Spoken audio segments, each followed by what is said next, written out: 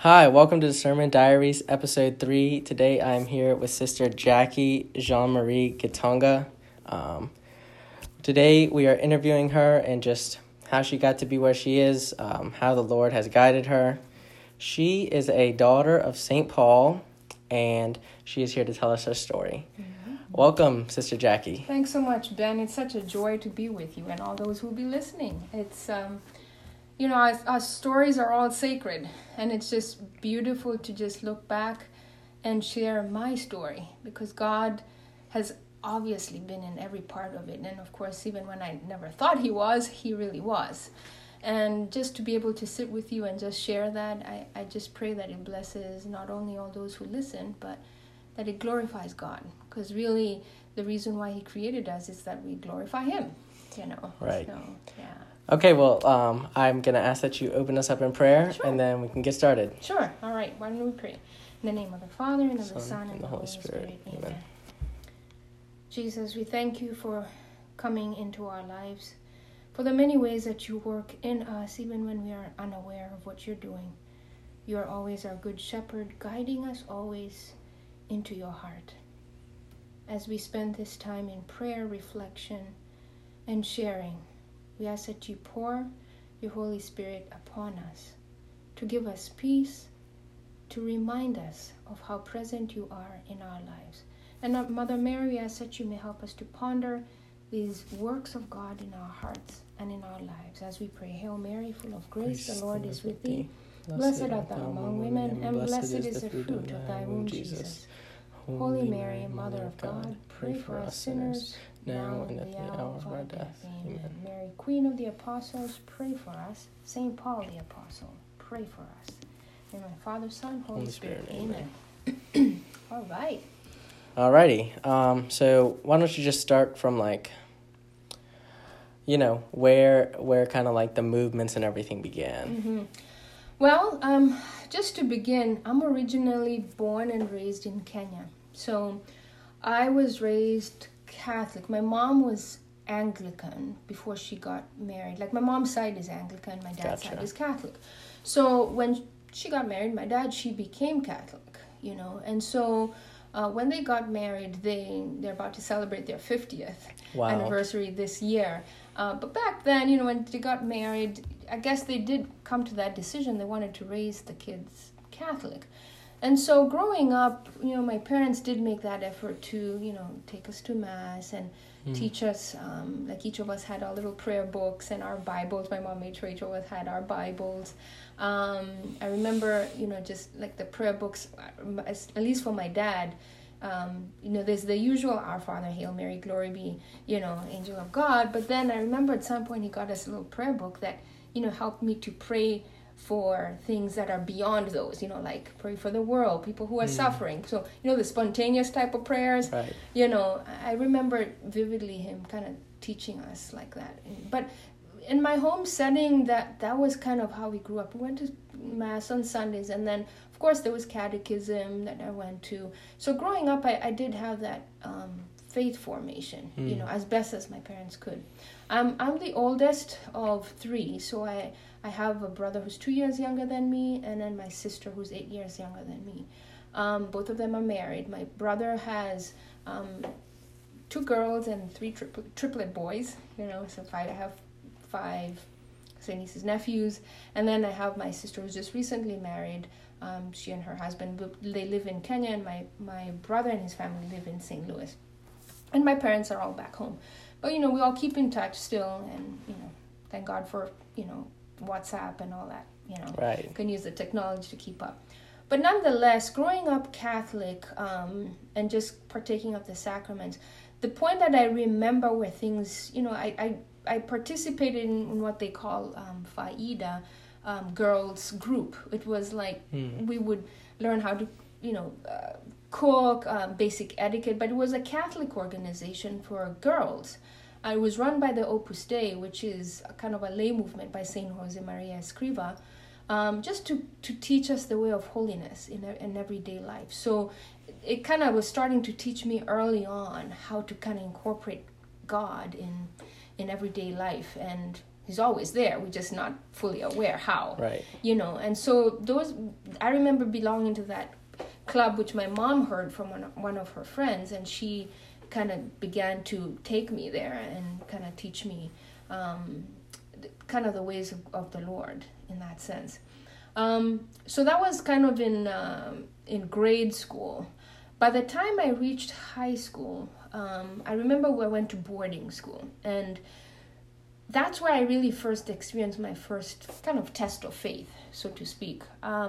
In boarding school, it's an all-girls school from girls from all over the country.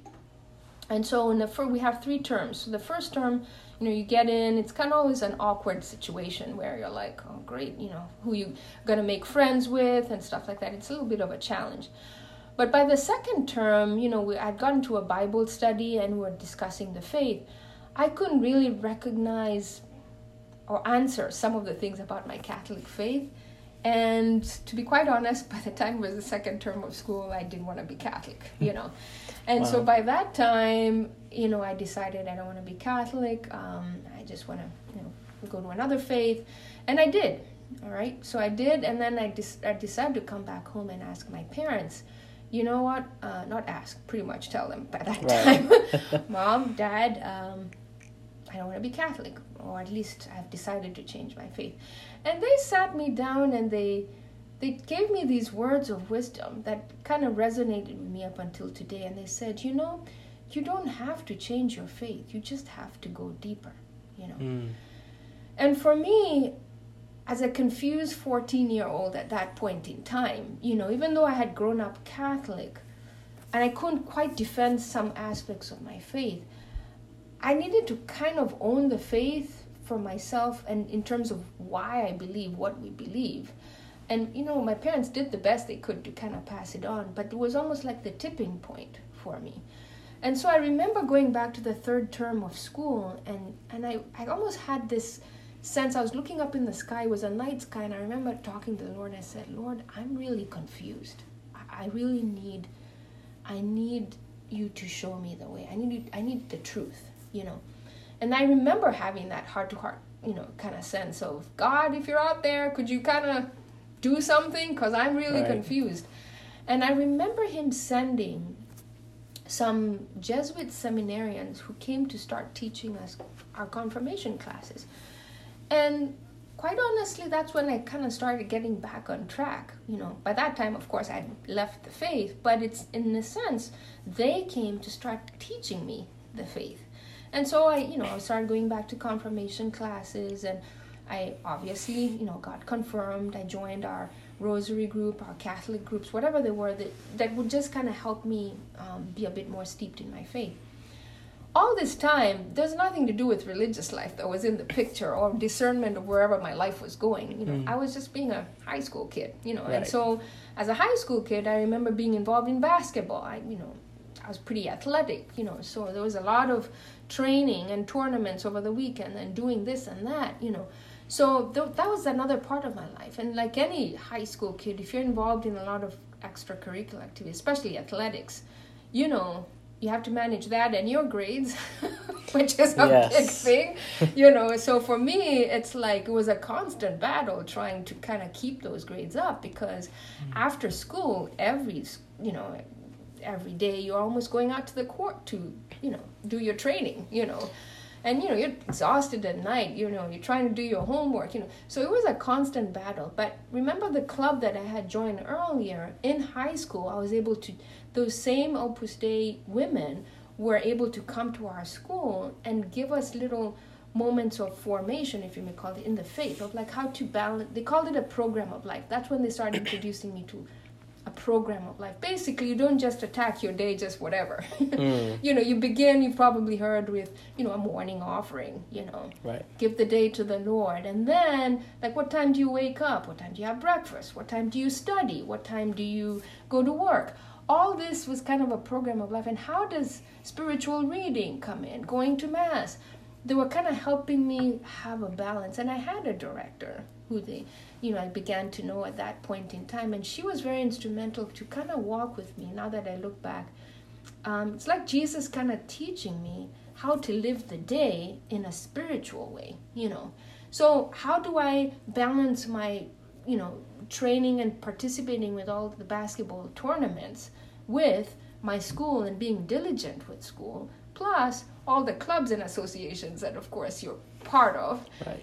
Everything was kind of like, how'd you live that to the full, And so I remember the Lord sending her as a guide for me to kind of put that together. So I gave myself to just living that moment to the full, And it was about the third, that was high school. So I went through high school and then I graduated. And I remember reaching a plateau moment in my spiritual life, when you're kind of feeling like, well, I go to confession and it's the same old sins, I'm not kind of changing. I feel like and I remember while I was waiting to move from high school to college, there's usually a year there where we're waiting for the results to come out, the national results, so that you can be called to a university. It's not automatically that you go to a private university or public.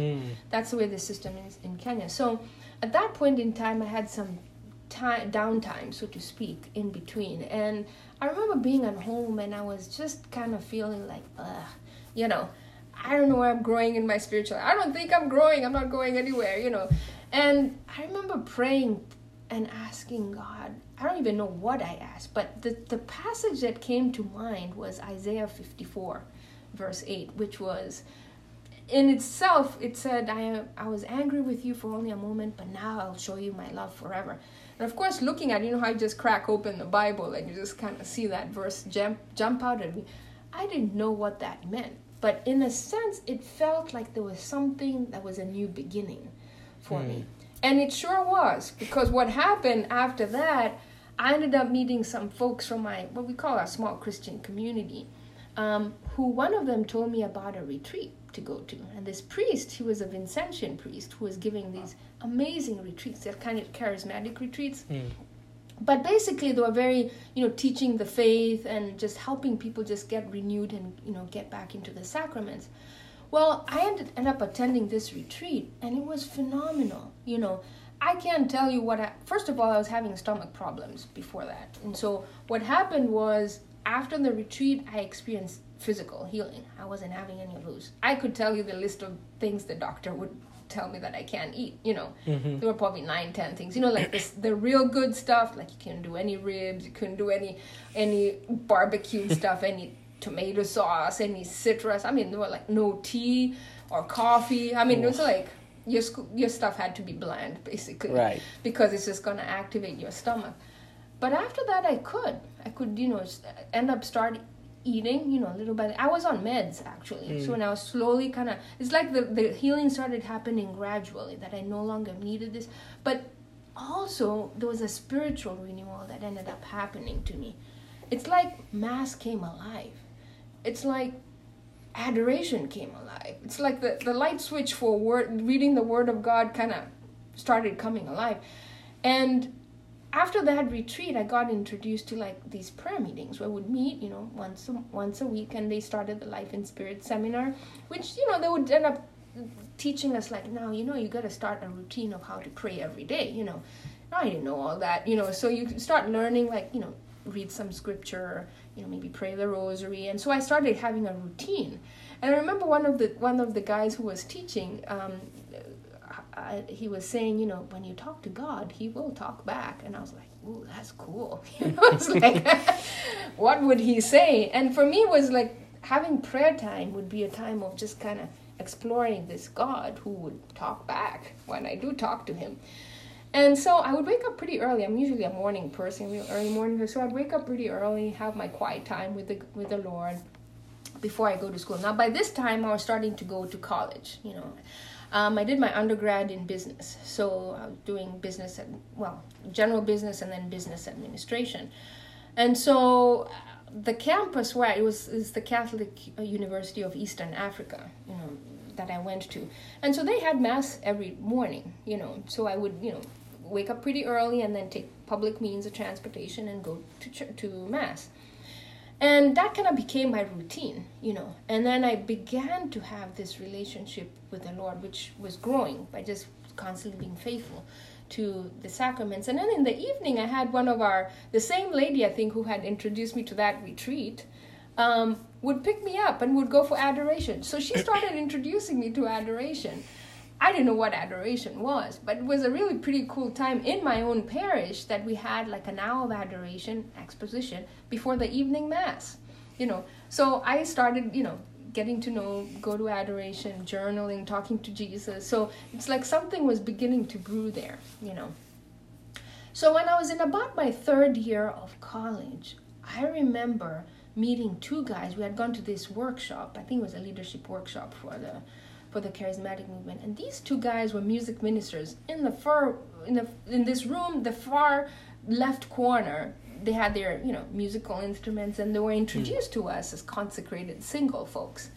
And I don't know why that consecrated single idea just stuck.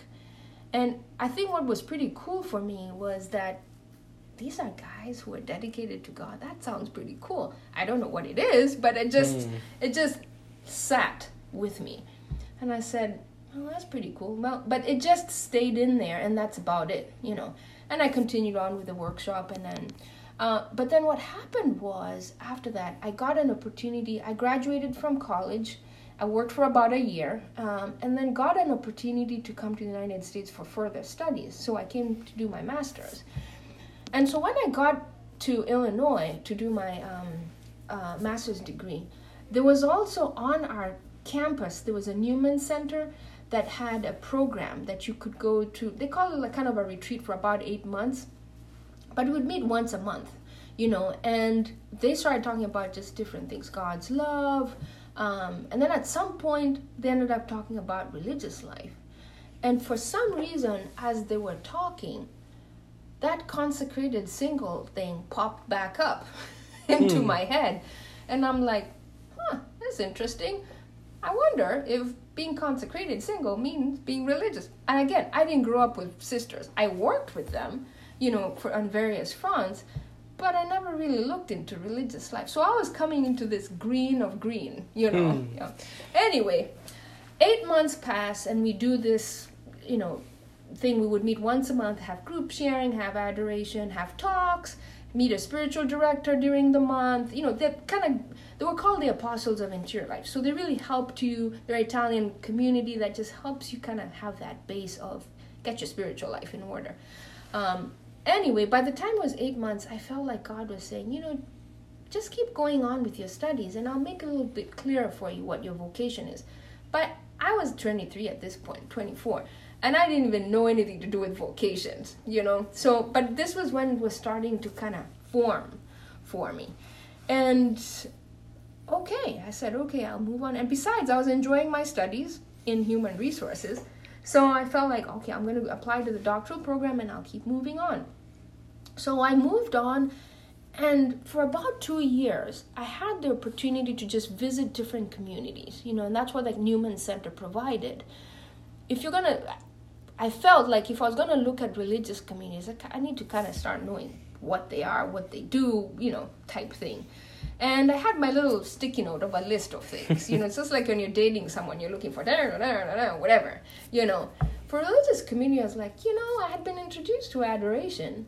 I think I'd probably want to do some, a community that, is devoted to adoration. And, there were a few things there. So I was like, okay. And that kind of narrowed down. There was a book I was introduced to called The Vision Magazine, which is I think it's produced every year. It has all sorts of religious communities in the United States. Now, I will put a little caution. As I was moving forward here, it wasn't all smooth going for me. It's like, I'll look into it. First of all, when the idea came, I was like, you're serious, Lord. I think you have the wrong person, because I was like, first of all, I thought you called people when they're like 2 years old. You're kind of late, So I was coming up with my own excuses.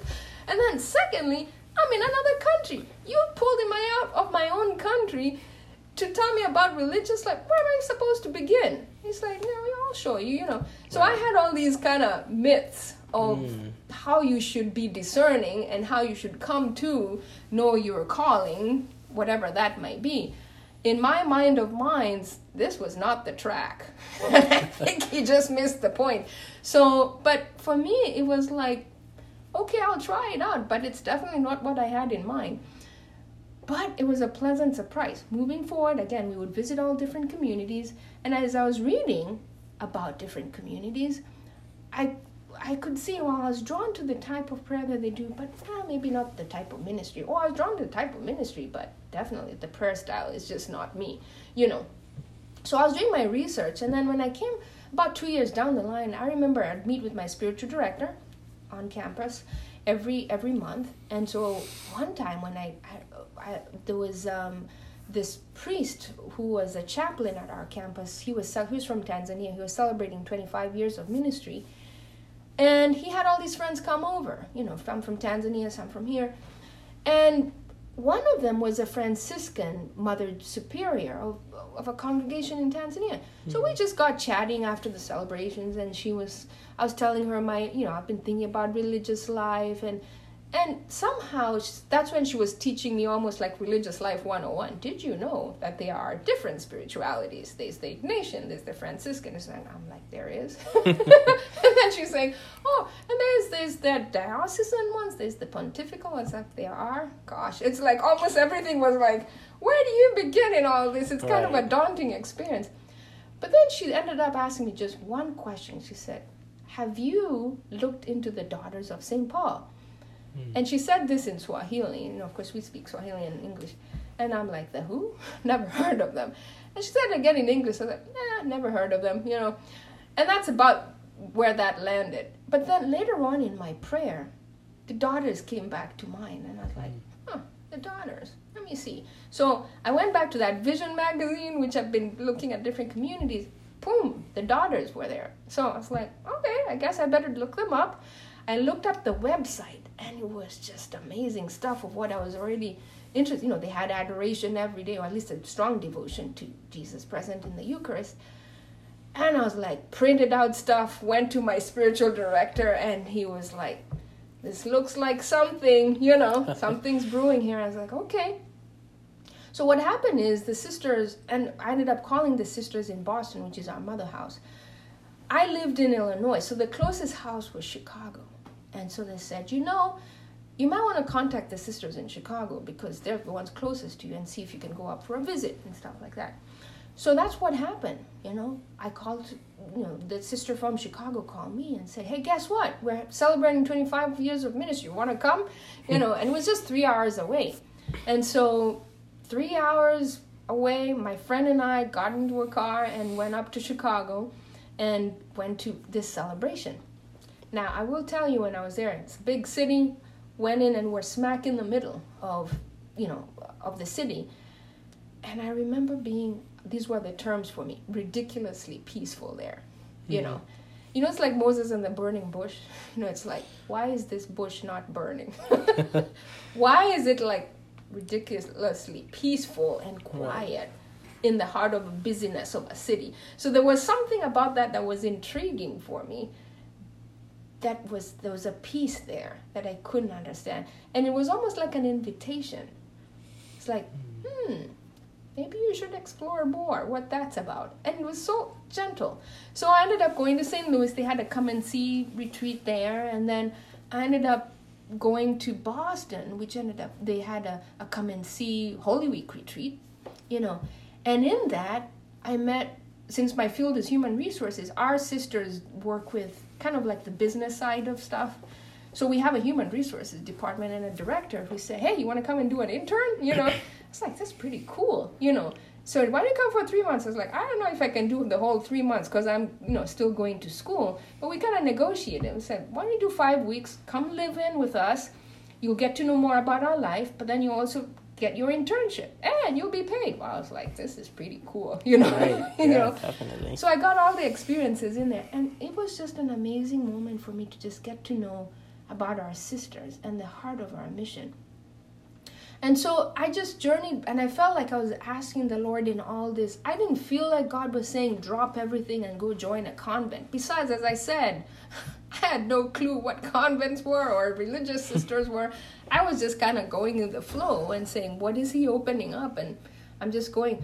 So for me, it was coming to that point. It's like, okay, it seems like he's doing something here. I don't know what, But the clincher, I'd say for me, especially when it comes to the Daughters of St. Paul and our mission, is our campus was going through ethics training. The whole campus, we were merging 3 campuses, Springfield, Chicago, Champaign. And they were going through this whole process of everyone going through training and especially ethics training. Anyway, everybody had to do this training, and we all know this stuff. You go click all this stuff in your computer. You're not supposed to do this. Everybody knows this stuff. So it's like, okay, not supposed to take a bride. Check. Supposed to, clock in on time. Everybody knows. So anyway, we do that the first year. Print out your certificate, put it up in your cubicle. Yeah.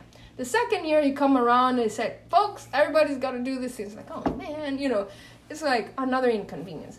But for me, being in human resources, especially I was studying how to help employees become the best that they can be in the workplace. It kind of like, I felt like a light bulb went for me. It's like the fact that people do ethics training does not mean they're ethical. We all know the stuff we need to do. The question is, how do you move from just knowing the stuff to actually doing it?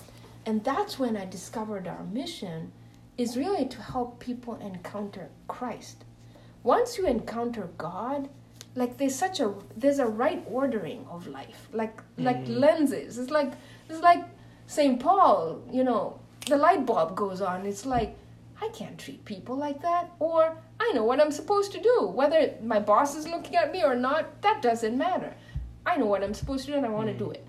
Like you do the right thing because it's the right thing to do, right. And I was like, I hit the jackpot. This is where I want to spend the rest of my life. Helping people just have that encounter with God. Because once you have it, you'll be the best parent that you can be. You can be the best employee. I mean, no one needs to tell you that.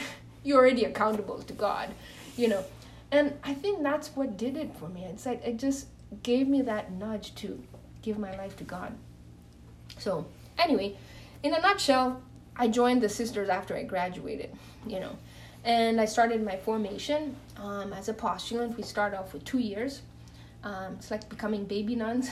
You get to learn how to become a nun from inside. So you learn how to pray, how to work in the mission. Yeah. So when you take that first little baby vow, like you said, do you take any vows with that?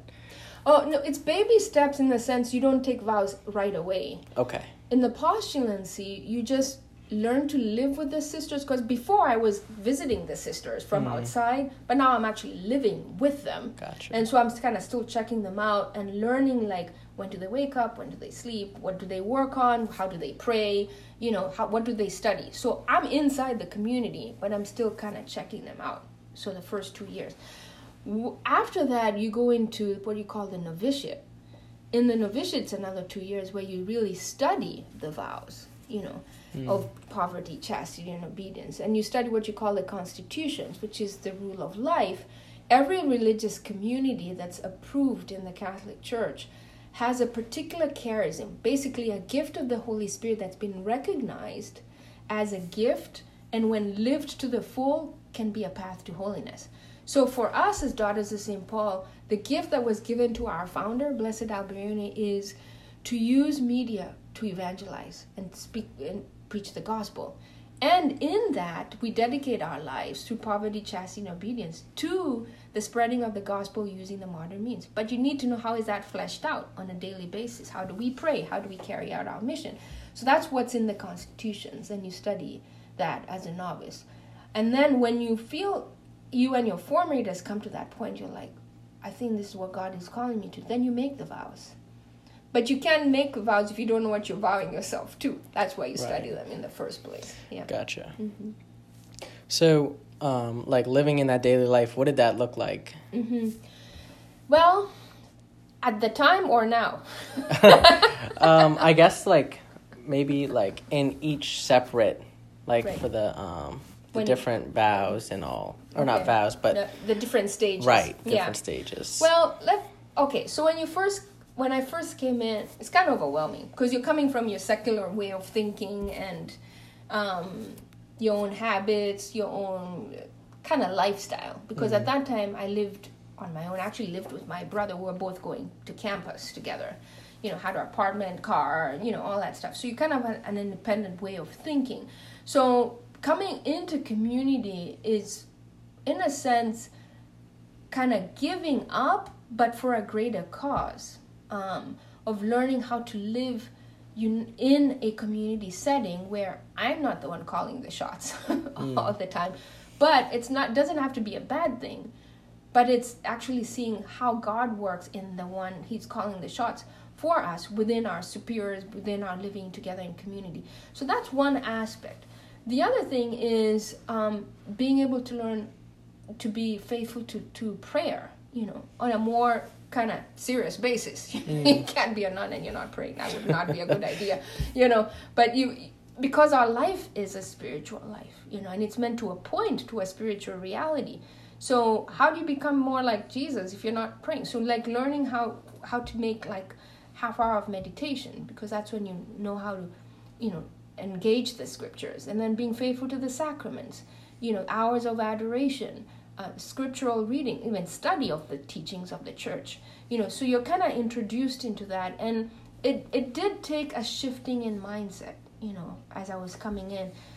The first year was the hardest, just because you're kind of like, whoa, what just hit me? And that's like any transition. It's like, I don't know, I'm trying. By the second year, I always tell my sisters, by the second year, I kind of got like, whoa, at least I think I know what's going on.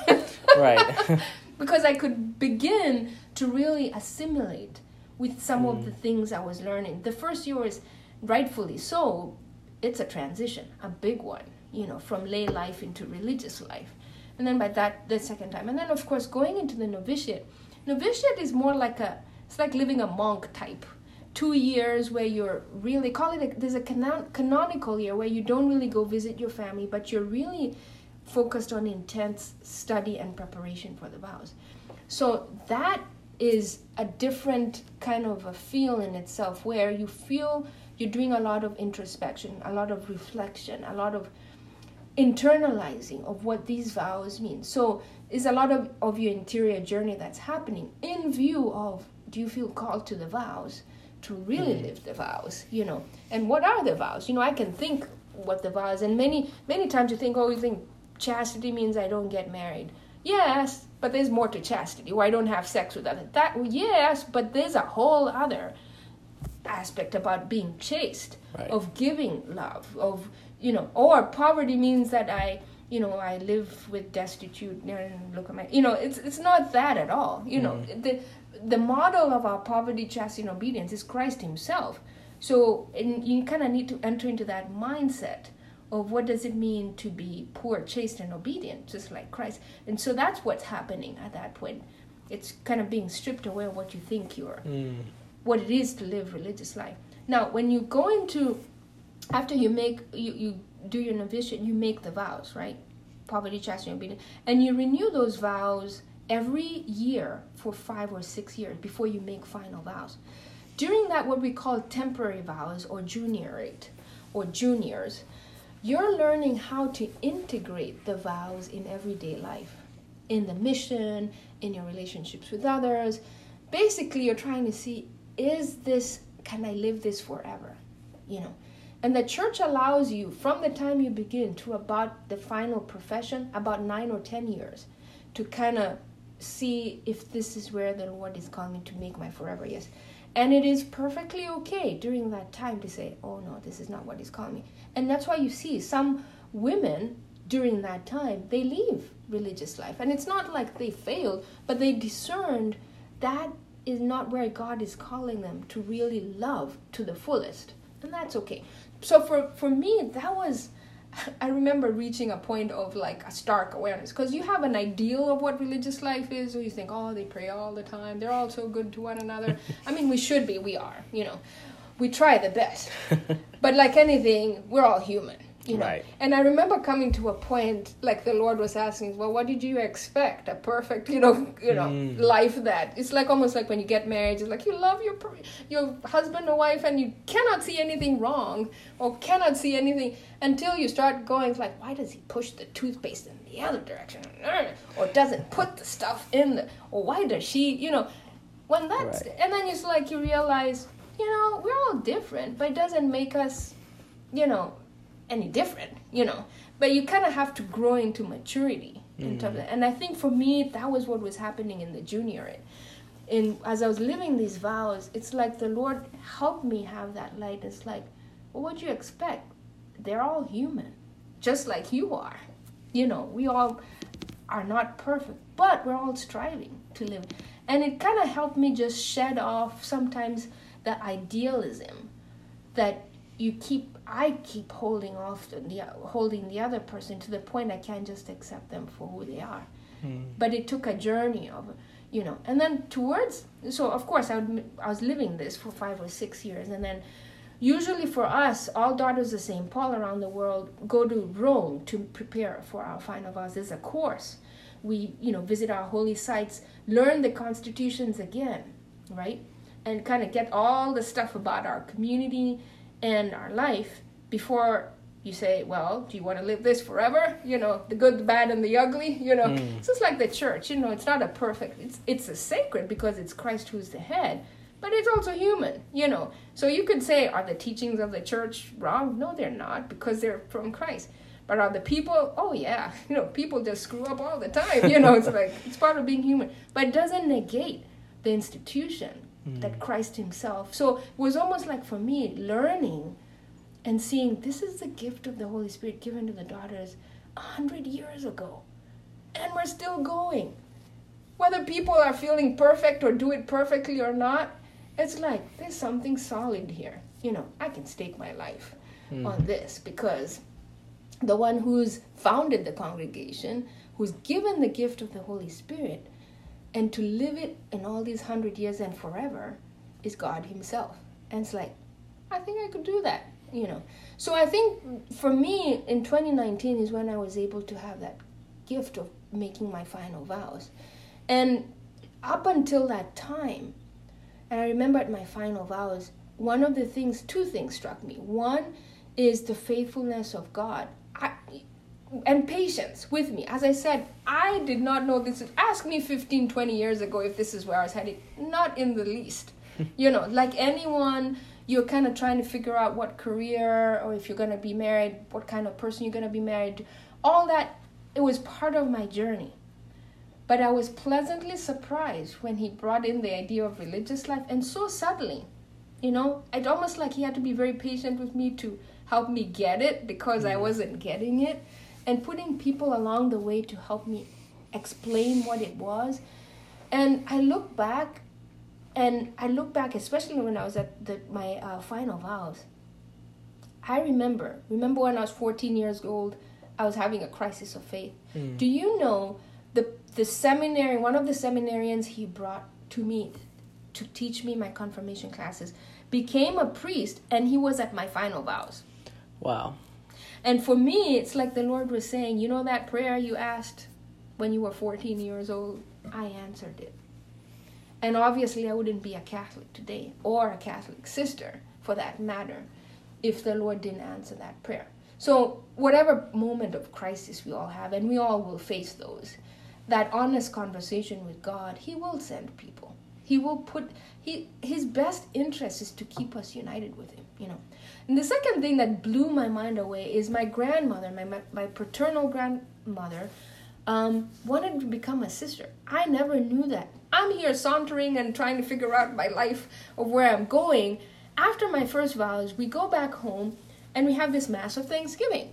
And so, in the midst of the gathering, Grandma says, I have something to say. And we're like, yes, Grandma, what do you want to say? And she goes into saying her story. And she says, when I was a young woman, I wanted to become a sister. So I went to my parish priest and asked if I could become a sister. And back then, you know, she was the only girl taking care of her parents. And they were like, I don't think the Lord might not be calling you to be a sister. Maybe he's calling you to family. And so she embraced the will of God as called to be married. And she married, and she had like 8 kids. My dad is the firstborn, and of course he married. But she was saying, the Lord did not answer that prayer in any of my children. He answered it in my grandchildren, and you're it. Now, I'm looking at her, I'm like, I'm what? Because I'm like, I was not anywhere thinking that I was an answer to anyone's prayer. I was just kind of busy trying to figure out where's my life going, you know. And so at my final vows, my grandma, who was 94 years old, was so excited to be part of that final vows ceremony, because again, it was a testimony of God's faithfulness, that he had answered her prayer in a way that she didn't think, he would answer a prayer. Right. And that's what she had told us at the time, is 70 years later, he answered that prayer. It means that God never forgets. Whatever we ask him, he never forgets. Those desires of our hearts that we place into his hand or in his heart, he never forgets. And he always has the best solution, even though we don't know what it is. And I think for me, that's what blew my mind away. It's like, God is faithful, period. Whether we understand what is going on or not. And our lives are not just for us. We might think, oh, my vocation is for me to figure out what I should do with my life. It's not just about you. What I've come to discover is my vocation is bigger than me. It's plugging into God's plan, who he already has people he wants to bless and to bring closer to him through my life. And other people are that for me. So it's not just about me and doing my nice little gig, which you would think by, I'll live my life, do my career, whatever. It's like it opened me to see, my goodness, our lives are so intertwined. And how he plans and blesses each other from others to me and me to others is amazing. I would never, ever have envisioned this for myself. But I would say it's the greatest gift ever. Greatest adventure ever. Yeah. That's really good. Yeah. That's really good. Yeah.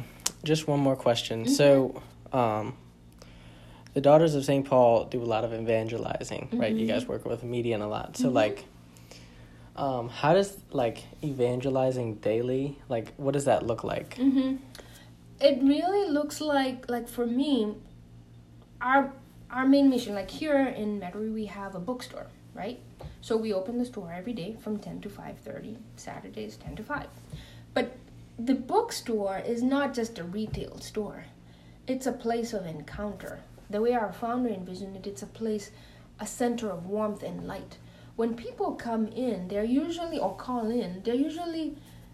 desiring to draw closer to God by seeking understanding about something that's going on in their lives. Could be, someone just died, they need something on grief, or they just want to grow more in their faith. I need a Bible or something to read every day. Usually people are coming with some need that's kind of in their heart. And that's the Holy Spirit already working on and has been working in their lives by the time they walk through that door.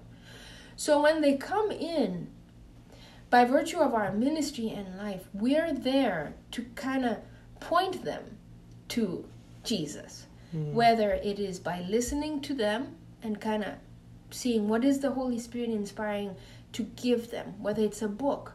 It could be not even a book. It could be maybe just visit the chapel, which has the Blessed Sacrament, and Jesus is there. Or inviting them to Mass. Or it could be just a conversation, just to kind of listen to them. Or it could be praying with them, Whatever it is, entering into that sacred space or encountering whoever we encounter in the book center. Or whether I'm at a gas station, doesn't matter. Or in the grocery. People stop us everywhere, and tell us their whole life story. I can just say, I just don't give you an absolution because I'm not a priest. But I will listen, and pray with them. But they see us as spiritual mothers, which we are. Because we're there to kind of continually point them to a deeper encounter with Christ. That's what our everyday looks like. Being attentive and collaborating with the Holy Spirit, with the Lord, who is in us, whispering to us, working through us, through our words, through our actions, so that whoever we encounter, they have a deeper encounter with Christ. So it takes various forms. Now that's in person. When you go online, it's the same thing too. Whatever we post. In our chapel, we have beautiful words which were given to our founder when we were earlier on. He had a moment where he had this dream and these words came to him. Do not be afraid, I am with you. From here, I want to enlighten, atone for sin. So he's like, I don't know what to do with these words, and he goes to his spiritual director, and his director says, well, whether they're words from the Lord or they're not, they're a pretty good program of life just there. You might use them for your whole Pauline family that you're thinking of. So in all our chapels around the world, we have those words right by the tabernacle. Do not be afraid, I am with you. And those are the words of Jesus to our founder saying, don't be afraid. This is a daunting mission. If you think about the world of media, it feels like we're barely even scratching the surface. A podcast like this, you don't even know who's going to listen to it, But that's irrelevant because of who it is, who we're doing it with. This is God himself. He has power infinitum, He can just say the word and it will reach whoever it needs to reach. The question is, if we're faithful, he said, that's it. I am with you. I, God of the universe, can make this bear fruit in a way you would never know. Don't be afraid, And so that gives us that sense of, sometimes it feels like you're barely making a drop in the ocean when you think of all the bad media and all the stuff that's going on. We're sowing the good seeds.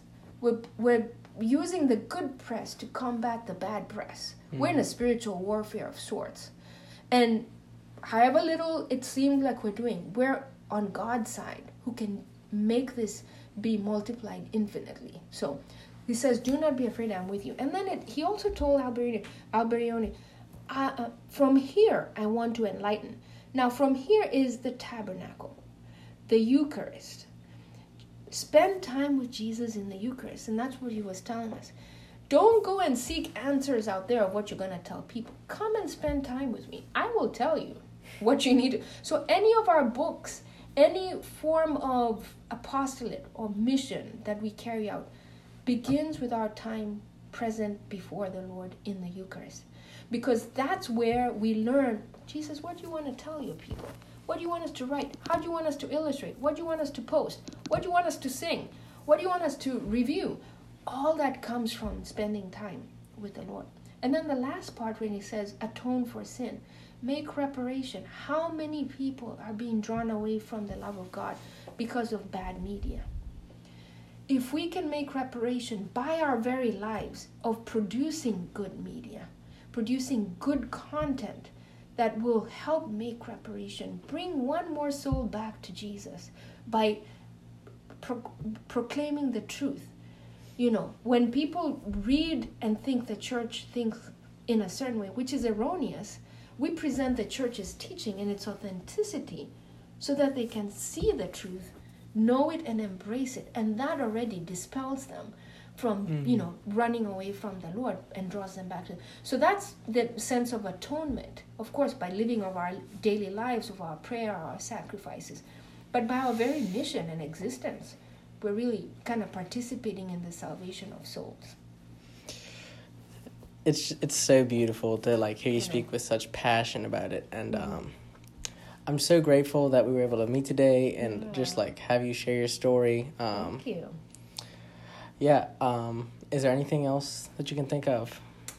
Well, all I would say is, especially just as a concluding remark, is really each of our lives are sacred, and I think in our times, especially with social media, it's so easy to compare our life with someone else's, but God didn't make photocopies.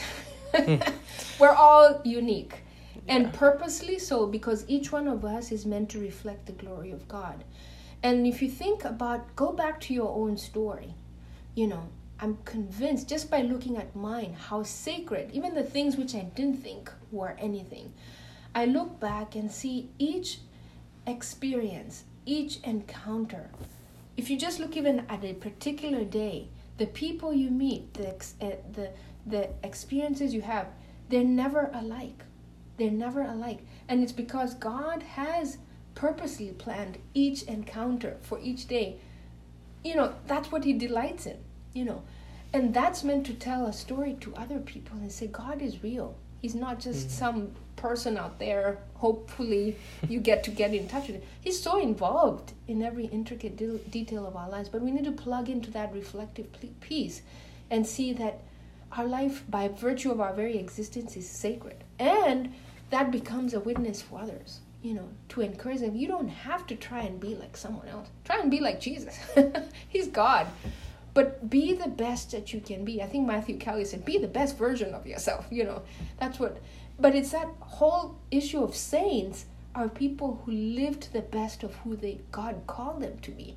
Now, you're not You can imitate a saint by different virtues, but you cannot try to be that saint. You have to be your own saint the way the Lord created you to be, which means plug into God and ask him, well, you created me with the gifts that I have. How do you call me to live this? To the full. To love you, as it says in the Catechism, love you, serve you, not only on this earth, and then eventually I come and serve you forever in heaven, So our lives are sacred. Thank you so much. You're welcome. I'm just going to ask that you close us in prayer. Sure, we'll do. In the name of the Father, and of the Son, and the Holy Spirit. Amen. Jesus, we thank you for coming into our lives, for making a difference in us. Help us to know the beautiful ways that you're working in our lives, even those areas that we're not sure what to make sense of. Help us to recognize your hand, your shepherding hand in our hearts and in our lives. And give us the courage to carry out that purpose for which you created us, so that we can glorify you, we can glorify the Father, we can glorify you, O Holy Spirit. We thank you and we praise you for what you have done, for what you are doing, and for what you're about to do in our lives. Protect us from all the power of the evil one. And we ask you, Mother Mary, to help us to do whatever he tells us. And we ask all this, praying again, asking our Mother as we pray, Hail Mary, full of grace, the Lord is with thee. Blessed art thou among women, and blessed is the fruit of thy womb, Jesus. Holy Mary, Mother of God, pray for us sinners, now and at the hour of our death. Amen. St. Paul the Apostle, pray for us. Father, Son, Holy Spirit. Amen. I just want to thank you one last time, and I just ask that God continues to help you live out your vocation. Thank you, and to you too. Thank you, Ben. God bless you. Thank you. Mm-hmm.